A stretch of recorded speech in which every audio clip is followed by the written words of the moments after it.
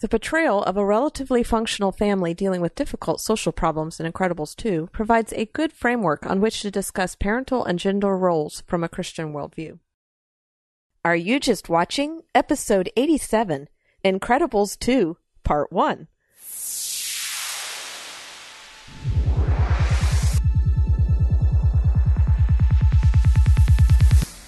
Welcome to the podcast that shares critical thinking for the entertained Christian. I'm Eve Franklin. I'm Tim Martin. I know I saw this movie while it was in the theaters a long time ago. Yep, What I was did that? too. Like 9 months ago. Yeah. And we both decided that there was so much in this movie that we wanted to wait. Instead of doing an initial reaction, we wanted to wait till it came out on DVD. And it is now out on DVD, the beginning of this month. And so we're going to do 2 parts because, well, 2 episodes, there's so much content, couldn't squeeze it into one. Absolutely agreed. I loved the first Incredibles. I think it was, Pixar just can't go wrong. I haven't seen a Pixar movie I hated. I won't say that I love them all equally, but I haven't seen one I hated. And this one, the original Incredibles captured so much about the original love of animation and superheroes. It just encapsulated it all into one neat little ball, and it's just fun to watch. And there were some things in the first one that, politically and socially, and even having to do with the stresses and strains of married couples and family and all of that stuff. There was a lot of that in there, but I think Incredibles 2 just took that and upped the ante quite a bit. Yeah, I really feel like the whole Incredibles 2 universe is tapped into the Saturday morning cartoon vibe from my childhood, and it dropped in the family, and we can sympathize with every single member of that family. Mm-hmm. Yeah, from our teenage angst years to now being parents, and even Dash and Jack. Yeah, they just did such a good job making giving us a piece of every character. Right. All the characters are caricatures of, almost like stereotypes of a type, but yet they're so real that they don't feel two-dimensional. They have depth and character that is just unique to that character. It's just one of those things that makes Incredibles so great is that you identify with the characters, that they, even though they're superheroes, they're like real people. Yeah, I think the writing, because the original was written by Brad Bird too, if I remember correctly. Mm-hmm. He really does. I think he created the characters. Yeah, he builds his script in such a way that it really helps you engage. And I think that part of that, if our listeners have the DVD, like we have, the extended Blu-ray DVD, or the one that you get off of Prime that has all the extras. Right. There is a extra on there that talks about Brad Bird and all of how him personally and his background, how much he invests of that in his characters. And what I found very fascinating about it is that he started as an animator. So he didn't start like as a director, he started as an animator. So he's used to creating characters. And so I think that skill from being an animator in old Disney, it has really played a part in how he fleshes out the characters. Mm-hmm. And the fact that he draws from his own experiences and the things he remembers about growing up and his parents, and he throws all of that in there. So I think that's why the characters feel so real. Yeah, he seems to be, in my mind, he's almost like the heir apparent to the Disney storytelling throne. Mm-hmm.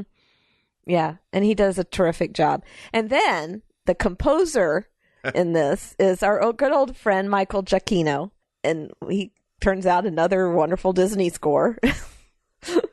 You do a Disney movie, you get Michael Giacchino. Yep. He's like top of the list. Yeah.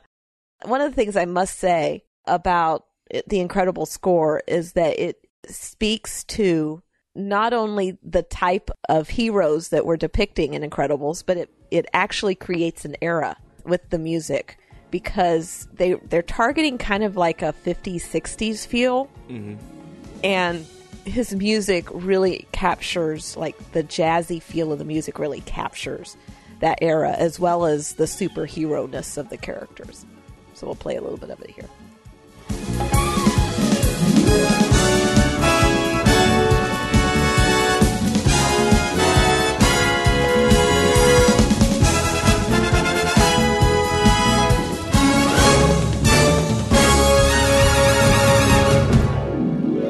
One other little housekeeping thing to take care of before we delve even more into what we liked and disliked about the movie is the fact that you should check out the Plugged In review.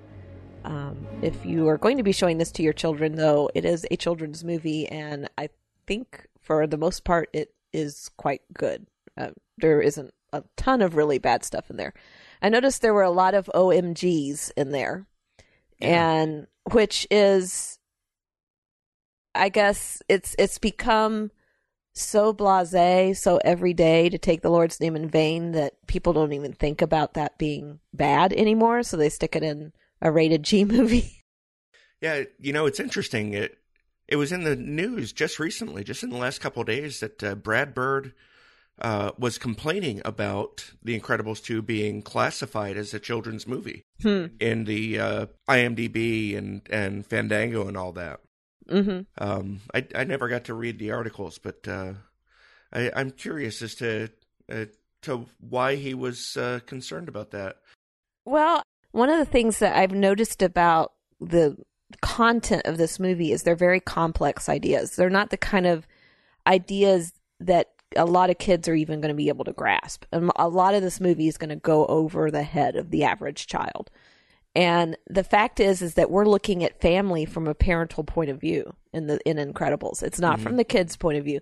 There are scenes from the kids' point of view, but there's a lot of things that go on in this movie that are all about adults and how adults do life and how they handle family when it gets out of balance with life. And so, yeah, I could see Brad Bird being upset about that, because even though it's animated and it's rated PG, the content of the movie is really, I think, the intended audience may indeed be parents. Yeah. He says in his tweet, with all due respect, it's not a kids movie. It's animated and it's rated PG. So you're right. It dives into heavier topics. Yeah.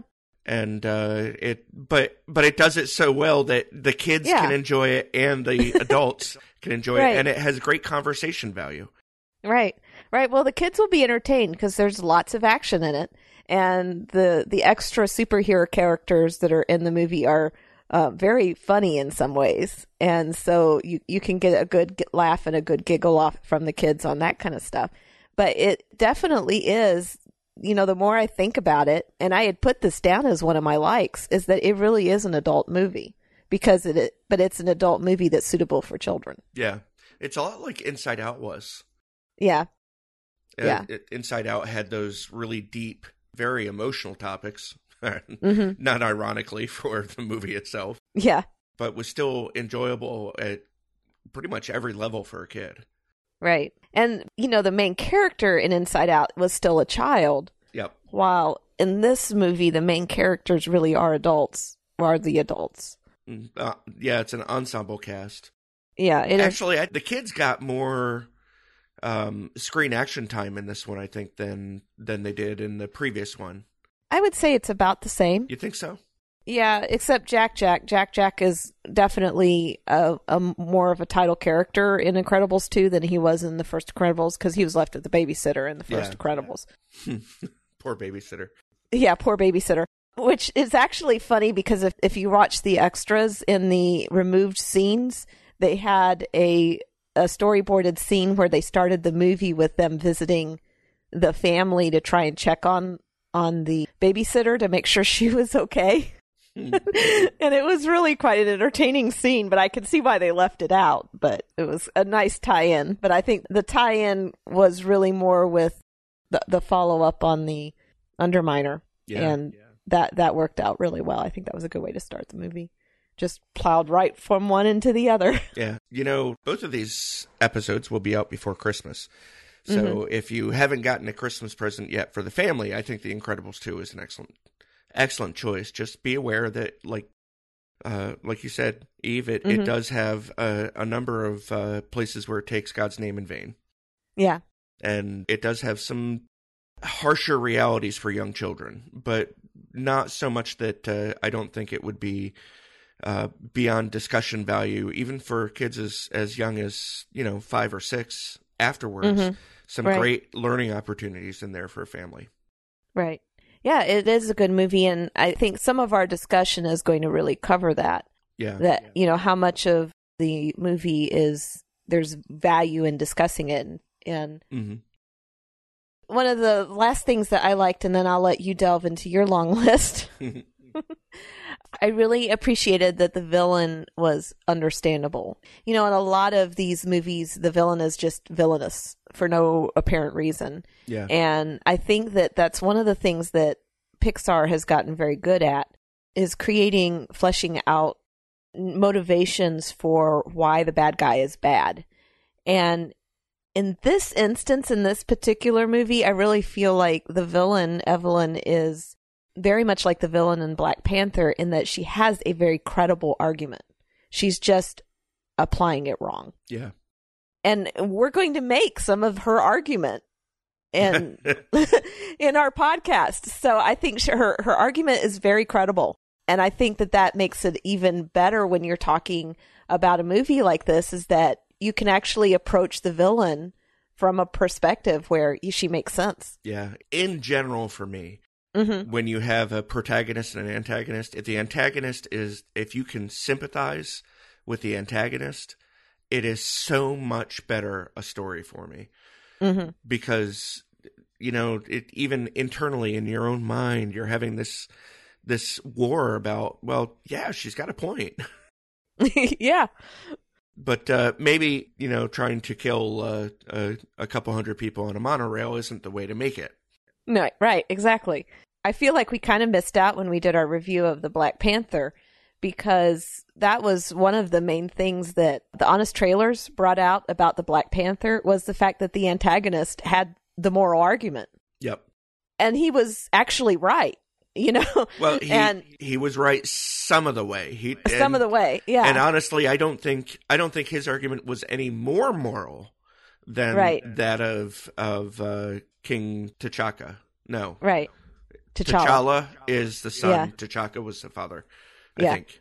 But where he lost the moral argument was his implementation. Right. Which and is that's similar.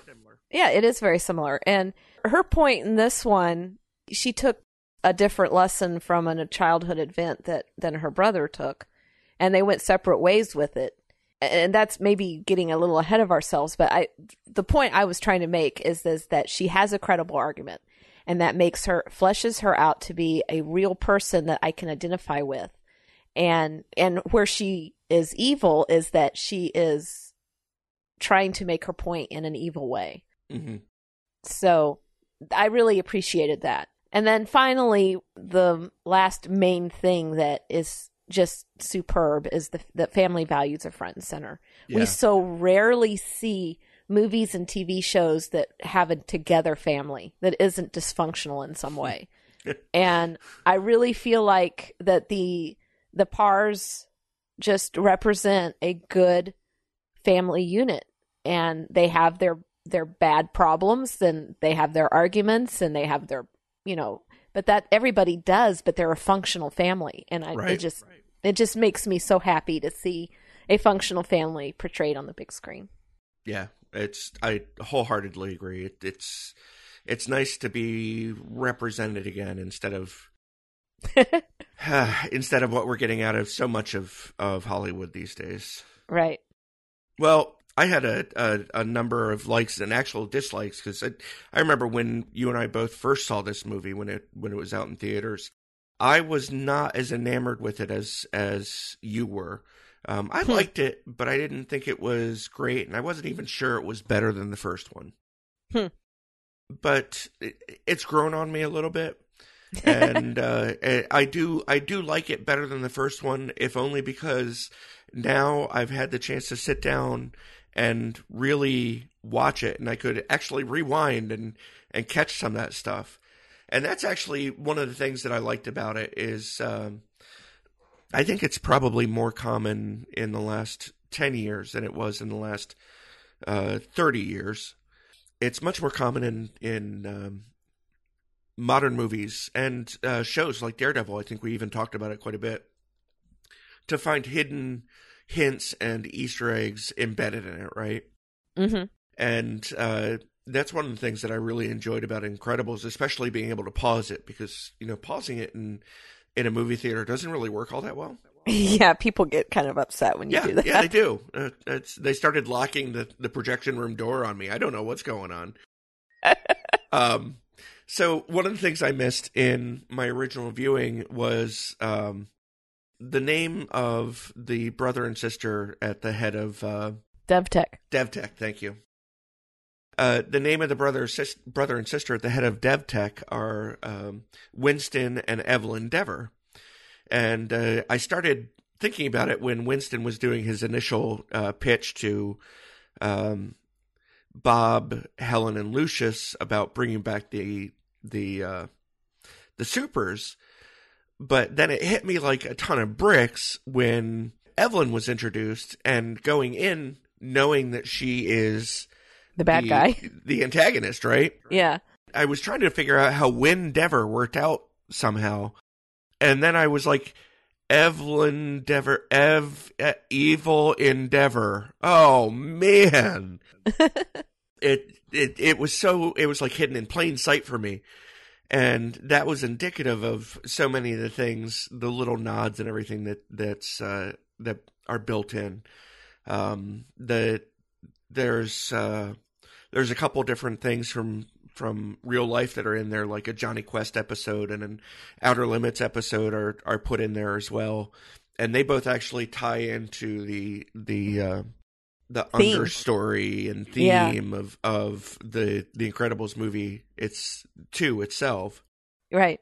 Then, there's other little stuff like at the very end, and this is something I never would have gotten without the ability to pause it, when Violet comes up and starts to patch things up with Tony, who still doesn't remember her. Once gone, forever gone. Yeah. He's reading a book called The Death of Melancholy. And I thought, well, that's got to be a real book. But it turns out it's not. But there is a book by Tim Burton, who is another rather famous animator, who wrote The Melancholy Death of Oyster Boy and Other Stories. So I don't know. Maybe I'm reaching a little bit with that one. You might be. Yeah, but it gets you in the mindset for watching for those little tie-ins. Yeah. And that's how conspiracy theories are started, really. And finally, there's little adult stuff in there, like you find out early in the movie that the program supporting the Supers in hiding has been shut down. Mm-hmm. And I was thinking about this earlier on, and the reason it's shut down is because there are so few Supers left in hiding, at least in the United States, because a guy named Syndrome came along and killed them all. Yeah. So the program is shut down, and their handler, Rick Dicker, thank you, gets called about halfway through the episode, and it shows him packing up his office. And he's already wearing a Hawaiian shirt and has a tiki cup on his desk with a little umbrella in it. And he is ready to hit the beach, man. He is ready to go. He's done. Yeah. I think he has one of the wisest lines in the entire thing. Oh, yeah. You want out of the hole? First, you got to put down the shovel. And I just love that because it applies in a lot of different ways. In this instance, it was because they were trying to talk their way out of being arrested for being supers, being supers illegally. But there's another instance where Bob opens his mouth and inserts his foot. And I kept thinking he didn't take Dicker's advice. You got to quit digging the hole. You really, really, really, really have to put the shovel down. Bob is, his entire character is built around going just a little too far. So there is stuff that I didn't like. And actually one of them is one thing that I really didn't like in the first one too. and was actually toned down a little bit for the second one. And that's the interaction between Lucius and Honey. Best is their last name. And I don't know why it bugs me, but so many people find their dialogue so funny, and for me, it just is not the slightest bit funny. And I honestly don't know why. Yeah. Maybe it's a lack of. You don't have that kind of interaction with your wife, so it probably doesn't strike you as something that is legitimate. It seems disrespectful and unloving to me, but I know that there are people out there who find it completely normal and loving, and it's just not something that I can wrap my head around. I think it's also a caricature because I feel like if anything is stereotypical or in an actual bad way, it's that, because I think that is a stereotype of black couples and I don't know if that's the truth, but that's what it strikes me as. And if there was anything in there that was a bad stereotype, I think that one would be one. Because to make it be the black couple that are, yelling at each other and there's all this, friction and everything, I think that might have been an unfortunate stereotype. Yeah. But clearly it worked. Yeah, I mean, there are people so many who like people it. love it. Yeah, and one of the deleted scenes was they'd actually toyed with actually showing Honey in this one, and then they determined that was one of the things that was so great was that you never see her, all you do is hear her. Yep. And it allows you to build in your mind what she looks like based on the way she sounds. Yeah.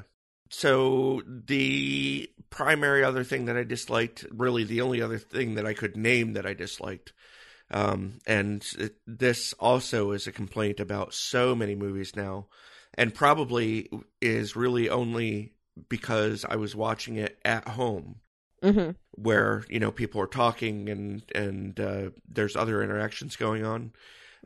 When there's an action scene, the volume of the music and the sound effects is turned up. It's got to be at least doubled from a normal volume scene. I noticed that too, and it bugged me because I kept having to turn it up to hear the dialogues, and then I would have to turn it down whenever the action would start because it would be too loud, even for me sitting alone in my house. I was like, are my neighbors hearing this? Yeah. Somebody's going to call the cops. Yeah. I don't know. That might be it. It might be an artifact of the whole surround sound 7.2 or 50 point whatever that it is nowadays. But it seems like they could turn down the volume. Well, just balanced it a little better. Yeah. Because I think what causes you to do that is you can't hear the dialogue, and so you turn it up for the dialogue, and then the action scenes are too loud. So if they had just created a little better balance there, then it wouldn't have been. You could have just set it at a comfortable volume. So one of the last things about being able to view it at my leisure instead of in a movie theater is I can go back and pay attention to continuity stuff. And every film, I don't care if it's animated or not animated, has some continuity errors because people aren't perfect. Right. But those don't bug me because, so there's a newspaper on the back of the toilet in one scene, but there's not a newspaper on the back of the toilet they're just in a different camera find. shot. Yeah. But when it's stuff that doesn't seem to jive with the rest of the film, that sort of bugs me. Or when it's stuff that just steps me out of back into reality a little bit. The first one is that way. When Elastigirl is going to rescue the ambassador, when she realizes mid-interview, when Screenslaver takes over, she goes to rescue the ambassador, and she immediately, when she gets into the cockpit and stops the pilots from being hypnotized, she kicks the two military pilots out and takes control of the helicopter. And I'm just thinking, what in the world makes this woman think that she is better than two obviously trained combat pilots? because they were both in either Navy or Marine uniforms, and they wouldn't be flying an ambassador without some serious experience. And that just bugged me that, and I know from a creative standpoint, it was to not mess with the pacing and make sure the scene moved along. I think that there was a legitimate reason for that as well, in the fact that she was trying to save not just the ambassador, but everybody. So because she asked everybody who could swim and then dunks them out, into the water. And so I think it was more of, she knew that helicopter was going to end up going down. And so she was wanting everybody to be saved. And she's the most flexible and could get out of it and become her own parachute, basically. Yeah. So she was trying to save everybody. And so I think that's why and she has demonstrated herself in the past to be a very good pilot. So it wasn't like out of the blue, oh, Elastigirl can fly a helicopter. She was flying things in the first movie too. So she was just flying a jet. And in this one, she flies both a helicopter, which is very different from an aircraft, and a boat, a giant yacht. 3 very different pilot things. I know this is fiction, but that bugged me. Maybe I was just sympathizing with the military people who were just kicked out by this newcomer, Yeah, but she is a superhero. She trumps military. She outranks them. She outranks military when she's legal, anyway. Yeah. So the other thing that bugged me is every other instance of the screenslaver's influence was immediately broken when the video went away.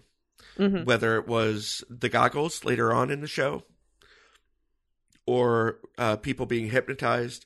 It was a plot point, actually, that breaking the picture immediately brought them out. Mm-hmm. Yet when about midway through the movie, when Elastigirl is being driven up in a limousine to a party, there's this little girl, and they do this sort of Stanley Kubrick-esque reveal. She's holding a sign. A lot of people are holding signs there in support of the supers. The little girl turns with this really creepy smile on her face, and the sign says, "Screenslaver's still out there." Yeah, Screenslaver is still out there.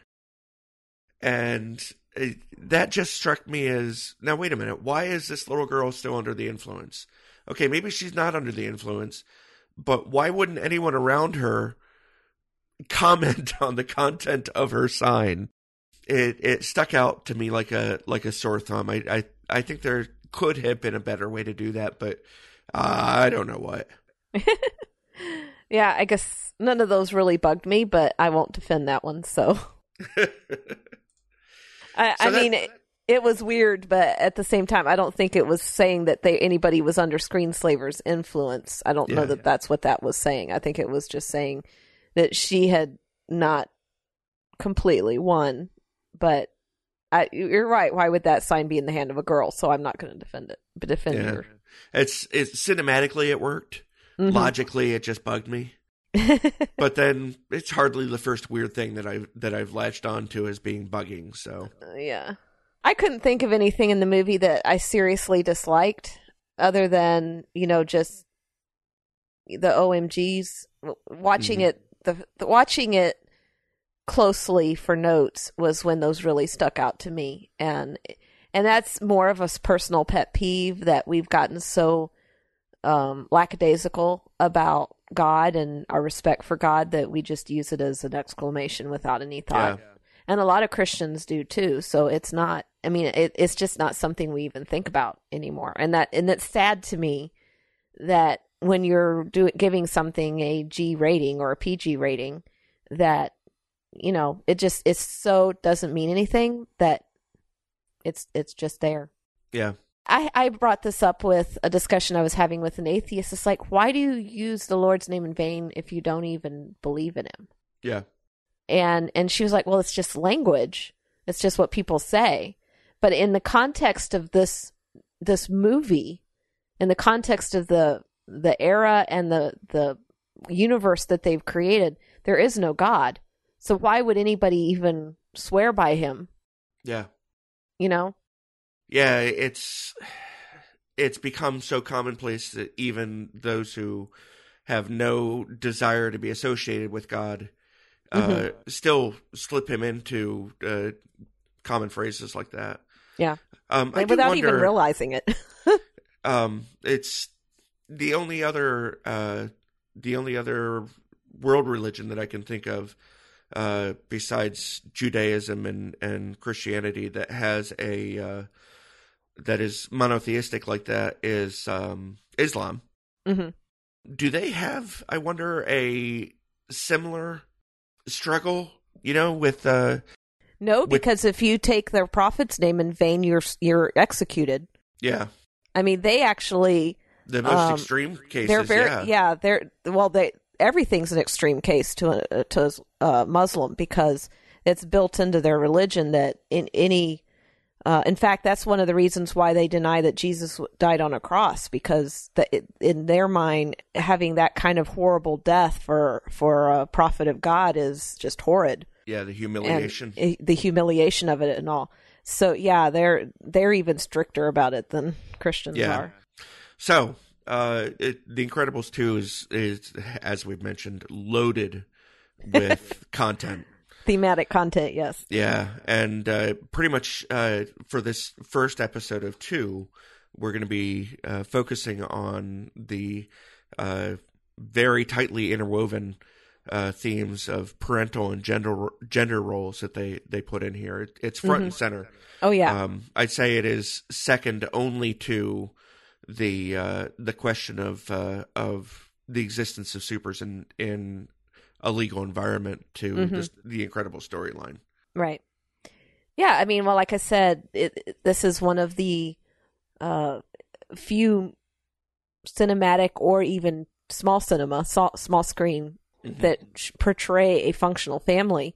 And what is so interesting about this one is it seems to have what our society would consider a feminist push, because it shows, the father staying home with the kids while the mother goes off to work. Yep. But I haven't gone and researched it, but I would assume a lot of feminists would probably be very irate about this movie, because it shows Helen doing it somewhat. She's not real enthusiastic about leaving the home to pursue a career, even though it takes her, in front and center, as Evelyn says, in a man's world. She gets to step out but you see her, she's very reluctant to even think about it, because in her mind, what is most important to her is her home and her family and raising her kids. And she doesn't honestly believe that Bob can do it without her. And so I really feel like this movie breaks the feminist typecast of a woman leaving home to pursue a career, because she's being forced by circumstances to do it, and she really doesn't want to. Yeah, I felt like, I almost want to say redeemed itself, but there was nothing to be redeemed from. Yeah. It really endeared itself to me by, even though they were forced into roles that they are not comfortable with or familiar with, that Bob and Helen still are loving and respectful and very much, I want to say, scriptural with their parenting. Maybe if you wanted to be really fundamentalist, you could say that the arguing at the dinner table was completely improper. But even that, it's such a volatile topic that I can see it coming up around plenty of dinner tables. As we're recording, we're a week away from Thanksgiving. And show me a Thanksgiving table that's not going to have at least one political comment.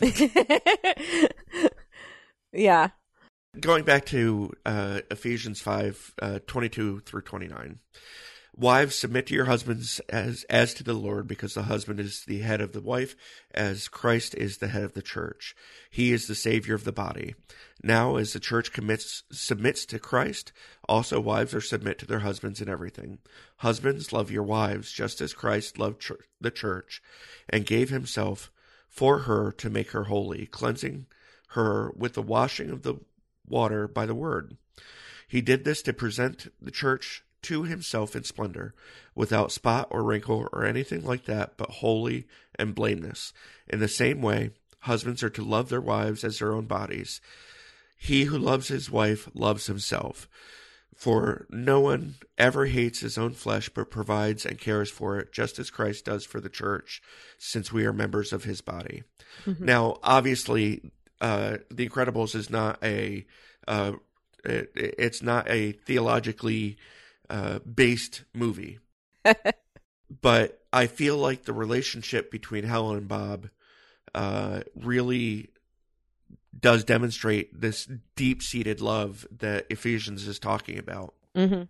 And particularly, there are scenes where, the question, does this dress make me look fat? Every husband dreads it. And it takes like a decade of marriage to get to the point where we come up with proper answers. Without opening mouth and inserting foot. Or telling a white lie. And, yeah. I know Christians out there who will always argue for the white lie, and that drives me crazy. But there's a scene where Bob is on the phone with Helen, and Helen is in this swanky hotel. She's just had her first really big day. She saved the whole train of passengers, and she's really making great strides in being the standout hero that she really is. Mm-hmm. And Bob knows that not only does Helen need this, he needs it too. She is working towards a goal that will free him as well. Their entire family. Yeah. It really is. What she's doing really is a necessity for their way of life. In the first movie, we saw the misery that Bob went through working in that insurance office, and Wallace Shawn as his boss. It made me cringe thinking of the environment that he was working in. Right. And what I believe is going through their head is, we are not going to subject our children to that type of existence. Right. Can you imagine being capable of stopping a tragedy, but not being allowed to do it? Well, and just not that. I mean, if you look back at his job, he was actually hurting people, and his inclination is to help people. And he was working for an insurance firm who was actually hurting people because they weren't they were coming up with all sorts of reasons why they couldn't make claims on their insurance. Yeah. And bottom. Yeah, and that would have been just counter to his entire thought process of living, is I'm here to help people, not hurt them. Yeah. So yeah, I mean, it's not just by not doing anything, not doing what you're capable of doing to fix stuff, but also actively hurting people through your job is just that would just have been misery on top of misery. So when he's talking on the phone with Helen, he's lying through his teeth. Right. He is making everything sound not only okay but blasé. Yeah. He is way over his head, and he doesn't. Oh yeah. Yeah. He doesn't want Helen to have any reason to think that because he knows she will. Right. If she gets even the slightest hint that something is wrong, she is going to drop it all and come back and be the mother that she believes she needs to be. Right. And I really felt like their relationship is so much stronger, really, than in the first movie. Because, the first movie had that whole suspected affair line. Mm-hmm. Right. But they are so much stronger a couple, and that makes them so much stronger parents, even though they disagree on the legal strife that supers are going through. Right. I really appreciate that they did that, even though the parental roles are reversed. I feel like they were still staying as true as a secularly presented fictional couple can to the ideal for marriage. And I don't think, what I think was so nice about that is that they show the fact that the parental roles can be reversed. Yeah. And you can still have the nurturing mother and, the disciplinarian father. It doesn't necessarily. That's what I thought was so freeing about this movie, is that feminists are always telling women they can't be women, that they have to be out and being just like men, living in the men's world just like men. We're just all completely equal. We don't have our strengths that make us different gender-wise. And I think this movie really brings out the fact that even when you're switching parenting roles, one is still the mother and the other one is still the father, Yeah, even though the dad is home with the kids and the mother is out working. Right. And I think that was what I really appreciated about the way they flipped the gender roles, the parenting roles, but not the gender roles in this movie, is that she's still the nurturing mother, even though she is at a distance doing superhero work on a day job, having to travel away from her family. She's still there, even in the middle of chasing a runaway train to tell her child where, the shoes are, Yeah. Under the bed. Where else would they be? Someone's calling! Switching over! Hey, Mom, I can't find my high tops and Dad can't find them either. But he won't call you and ask. So Wyatt. Do not call your mother! Dash, honey, can't talk right now, but look under your bed, okay?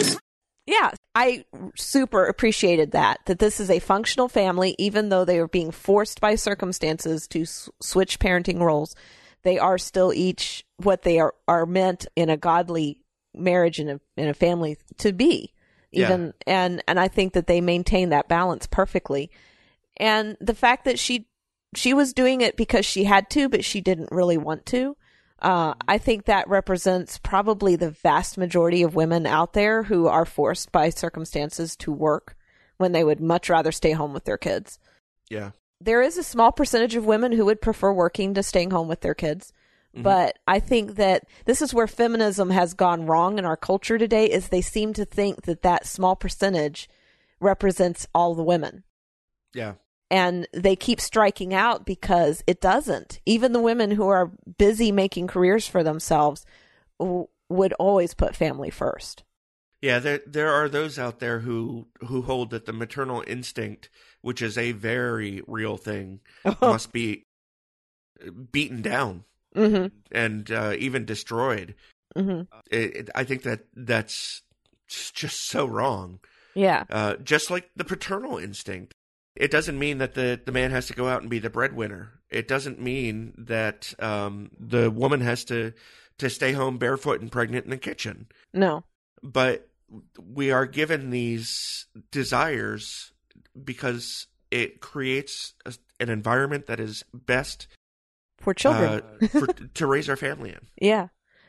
I think it was Ben Shapiro. Was listening to him. I listen to him all the time still, and he made a comment the other day. He was talking about men teaching, this new thing that goes around society that we're supposed to teach boys not to rape, and he was like, no, we need to teach boys to respect women the way. Yeah. He's saying that he was raised to respect women and all of the things that come with that. And feminism is beating down men for respecting women. And then they turn around and say, but don't rape women. And he says it starts when you're training your boys from childhood to respect women and to follow that interior motive to protect. And if you don't let them protect, then it changes the way women looks to them. Yeah. And they just become sex objects, because what else are they? And I thought his points were really good, is that this is the roles that women and men play in raising children, is giving children a functional view of how men and women are supposed to interact. Yeah. And if you're not giving them that proper role model, then they grow up with a completely skewed understanding of what each of the sexes stand for. And, if that's not taught at home, then it ends up isn't reverberating through their entire, through the kid's entire life. Right. It's, as of the time of this recording, it's not too long after the midterm elections. Mm-hmm. And here in Virginia Beach, we had a significant number of school board seats that were up for renewal. And, when it comes to very local elections, you don't get the full page write-ups on the candidate stances that you do when it comes to congressional seats or presidential. But if you have a good local paper like the Virginia Pilot is, then they try to give you enough information to make educated choices. An informed decision. Right. And I noticed that a number of the candidates actually made it a point to talk about how important it was to encourage respect of the staff from the students. Mm-hmm. And not just the teaching staff, but the bus drivers, the crossing guards, the school janitor. They all mentioned something along the lines of we've got to restore respect to our classroom. Mm-hmm. I don't recall a specific story in the last couple years that would have prompted this focus on students respecting the staff. So I was sort of looking at it as a symptom of the greater problem that we're seeing, which is kids are being raised to believe that respect is not something that should be given. Yeah, I think they're raised now thinking that somebody has to deserve it before they give it, and I don't. And it's difficult because you can always find somebody who doesn't measure up to what you consider to be somebody who deserves respect. And we were raised in the South, especially, and I guess Virginia counts as the South, but I was raised in the South, and just barely. Just barely, yeah. I was raised in the South where any adult older than you, regardless of how old, much older than you, is a ma'am or a sir. And you get in trouble, you get, spanked if you don't use it properly. Yeah. And absolutely. So respect used to be something that was taught strongly, and I think the most recent generations have not been taught it, and we've become a generation of backbiters and lack of respect, and they just don't care anymore. Yeah, part of it at least can be linked or traced back to social media with the anonymity that you get with social media comments. Yeah. You have no reason to respect the other people that you're interacting with. And that's certainly sad. Not as if you're facing them face to face, but that idea can't help but to bleed over into your normal life. Right. If you're not willing to treat people online with respect, it's going to start being that you are not going to treat people that you meet with respect. Right. And I know my kids were raised to respect, to start with the utmost of respect, and even maintain it if the person looks like is starting to look like they probably don't deserve it. Right. But their actions should inform your decisions, not necessarily to not respect them because they're terrible people. But how much you're going to trust them and how much people just you're deserve going to interact respect with them. Just because every person is an image bearer, they deserve respect. And I don't know that respect is something that you have to continually inform people that you need. But we're getting off topic. We want to get back to we're getting away from dealing with poor Bob. Getting left home with kids, one a teenager, one an overactive adolescent, and then a baby who has he's almost a toddler now. Yeah, by definition, I guess he is a toddler, but he's on that line. Yeah. So which nursery does he go to in church? Does he go to the infant nursery? Does he go to the toddler nursery? Yeah, the 1s and 2s. Jack is an interesting character. I think, they threw him in for the comedy relief, if nothing else. But absolutely. I think that what they did was they took the whole concept of the terrible twos and they just made it worse by adding powers. But that's from what I understand. I've not raised children myself, so I've never had a child that age. But it just seems like they took all of the normal headache that you have with a kid and they just turned it into a power. So yeah. If I had to guess based on my own kids, I would say Jack is probably about 18 months. Yeah. And it is before it's the part where they start pressing the buttons. They are learning what ticks off mom and dad. And they're starting to reach out and press the edges of the envelope to see how far they can get. Right. I just love the whole reading him to sleep. And then he turns around and he's back out in the living room watching TV and reading him to sleep again and going to sleep while you're reading the book and he's slapping his face to wake him back up. It's just absolutely adorable.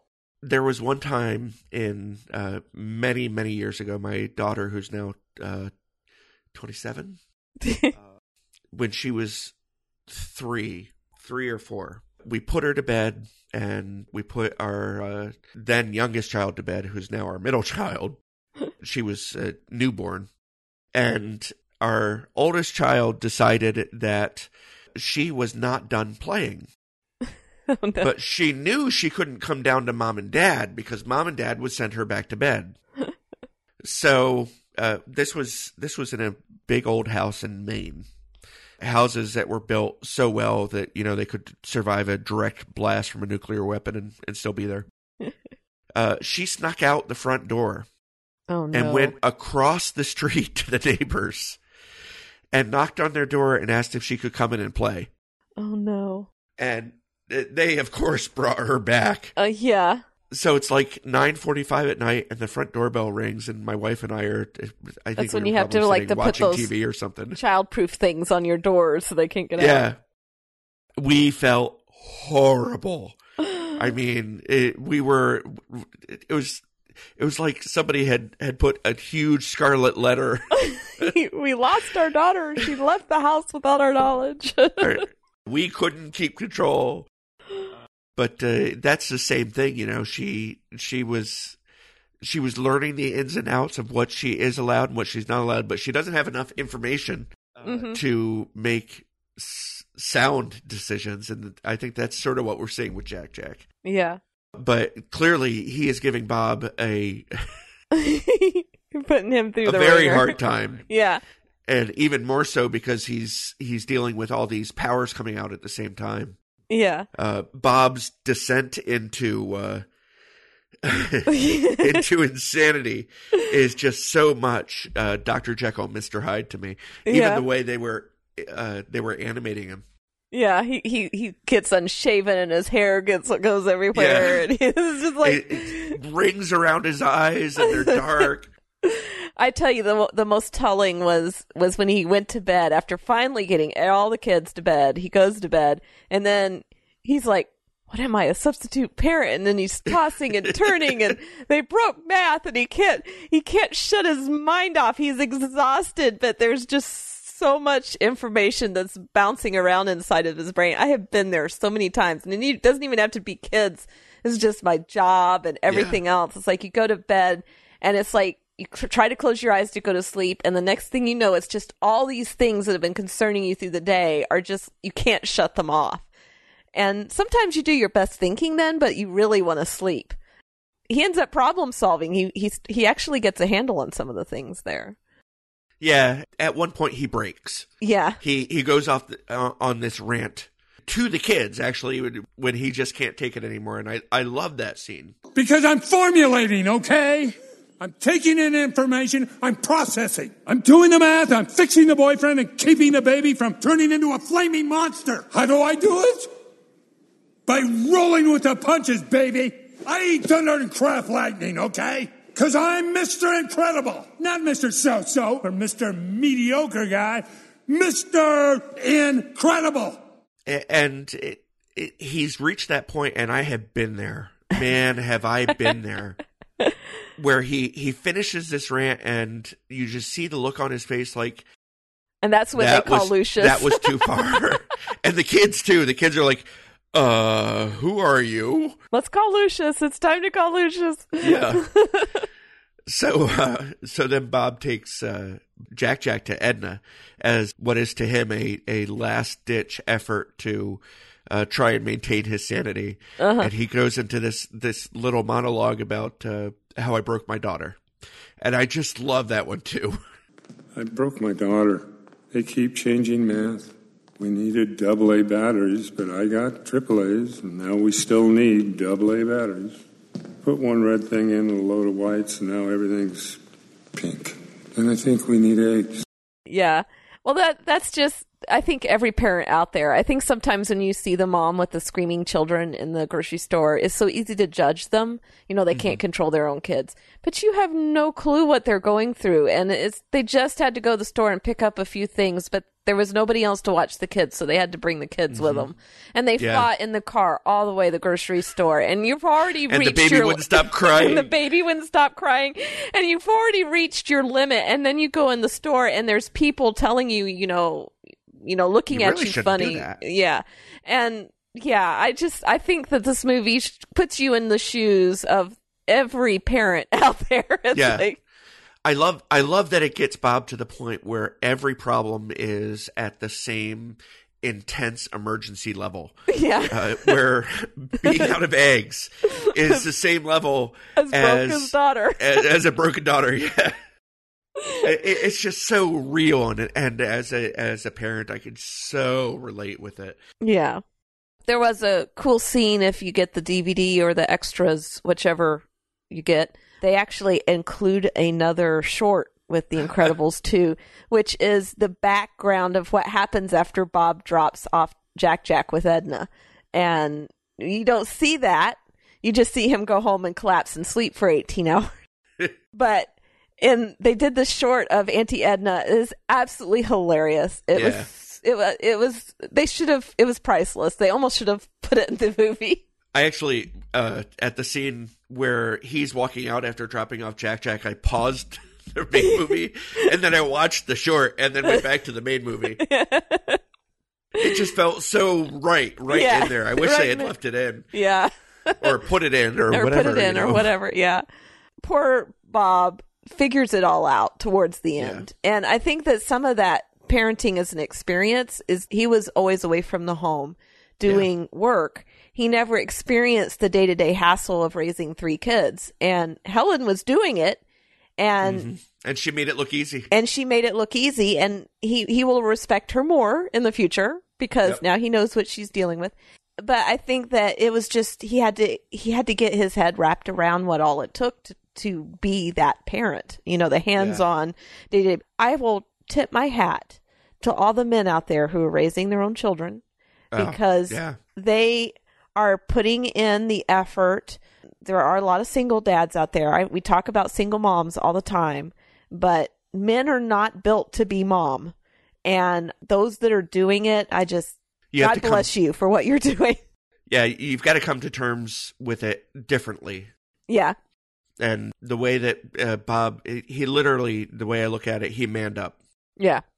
And he found the sweet spot of being a father and being a caretaker. Mm-hmm. So let's real quick jump into gender roles because we're already running over for the first of 2 episodes. Yeah, these are going to be long episodes. Yeah, there's quite a bit in here about touching on the role of men and women in society, and there are quite a few comments in here that right off the bat, in fact.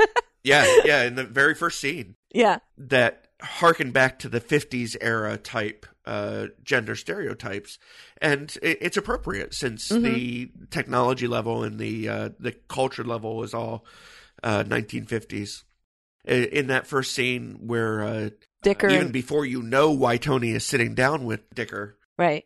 He says, It's not her fault superheroes are illegal, and it's not like I don't like strong girls. I'm pretty secure, manhood-wise. Which sounds like just such a 14-year-old, kind of thing to say. Yeah. I'm secure in my manhood. And then there's this scene after the presentation where Winn says that Elastigirl is who he wants to go with. Right. But for our first move, well, Elastigirl is our best play. Better than me? I mean, she's good. She's really a credit to her, but, you know. And this was the case I was talking about where poor Bob is, digging his hole deeper with every word he says. He really needed to put the shovel down on this one. And I think he realizes it at the end because he goes, like, back me up here, guys. I don't want to be left out hanging. That was a classic. Yeah. And that is, to be honest, the way, the gender roles really work. That men are built, God built men to be the providers, to be the ones out doing the dangerous jobs. And we dealt with all of this when we were talking about the red pill, because the red pill really brought a lot of this out. We got to treat men as men because men have a unique gift that God gave them and a unique desires that are different from women. And we can't chastise them for doing and being what God made them to be. Yeah. But we do, because that's the world we live in. All equality. Yeah. Because when everybody is super, nobody will be.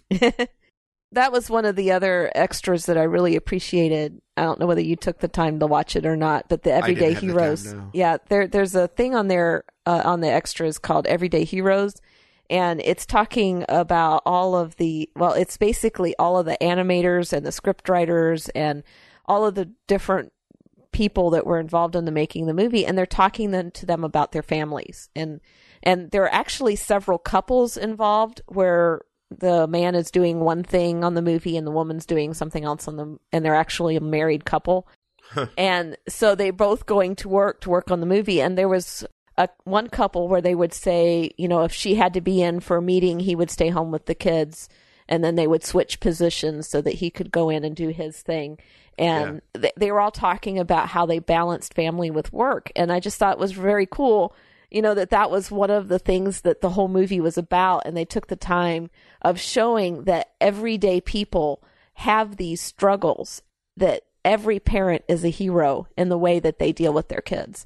And I really appreciated that. And I think that that kind of emotion and that kind of respect and for parenting comes through. It just seeps through this movie in every aspect.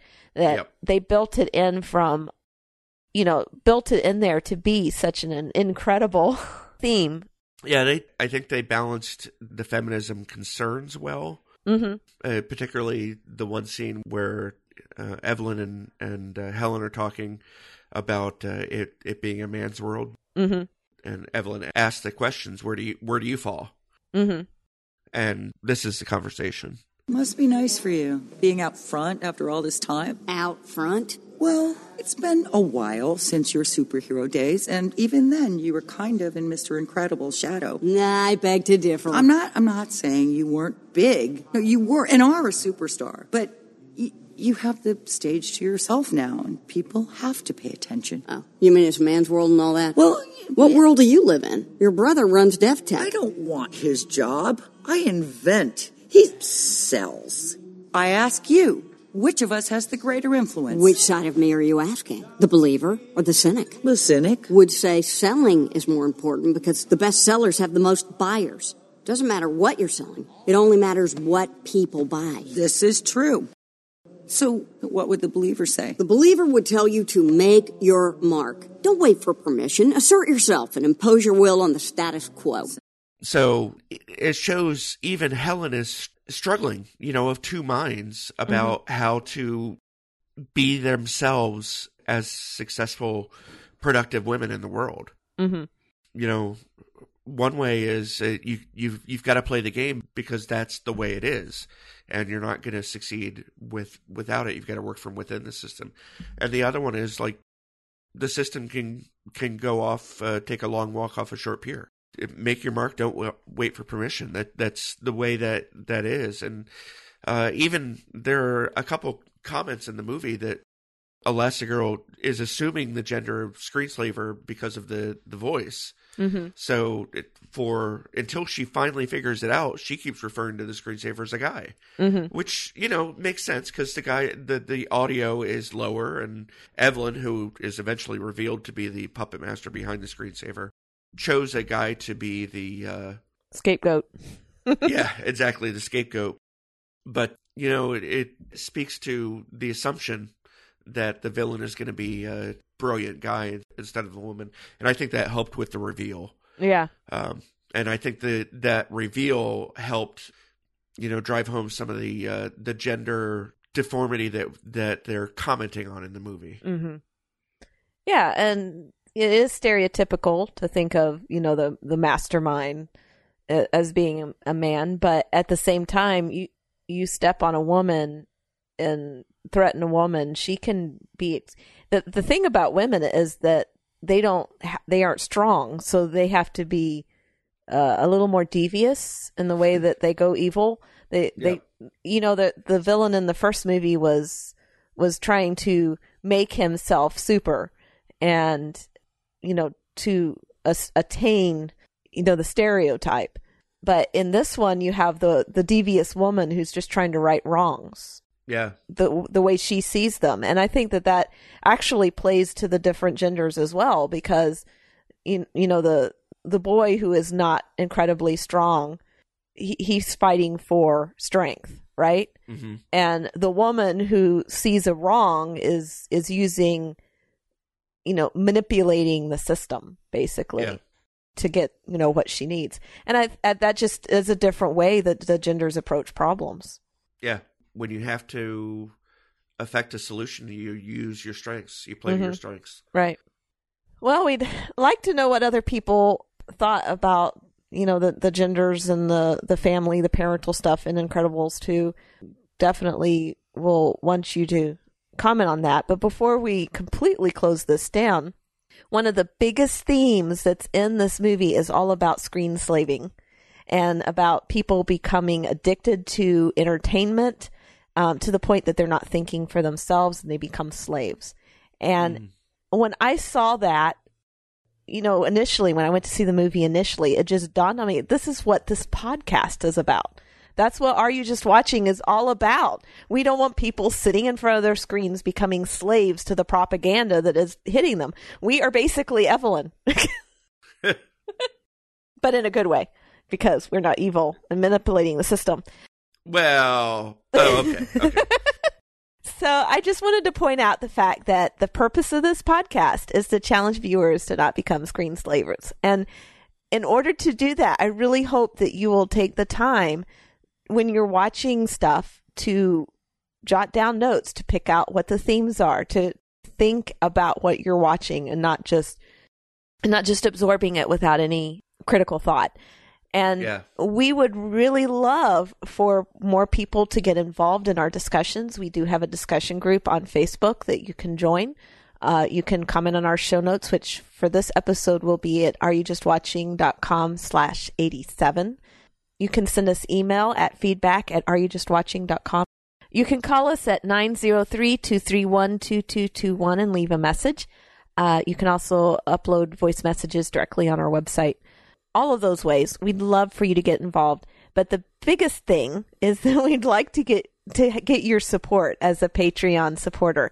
We're still below our needed goal, and we have been since we started our Patreon campaign. We are thankfully bringing in, and we dearly love our patrons. And I want to thank Amanda John, Craig Hardy, and Stephen Brown II, and our new supporter, Peter Chapman, for their monthly support, and we much appreciate it. This is what keeps this podcast going. Neither Tim and I make any money off of this. We're not doing this for the money, but we do have costs related to the podcast that we need to be covered in order for us to stick around. So we really do appreciate. Okay, so our next episode will be delving more into the screenslaver moral imperative and all of the other underlying themes in the movie. So we hope that you will tune in for episode 88. Stay tuned. December. And sometime in December. Stay tuned. Thank you so much for listening. I'm Eve Franklin. I'm Tim Martin. And don't just watch.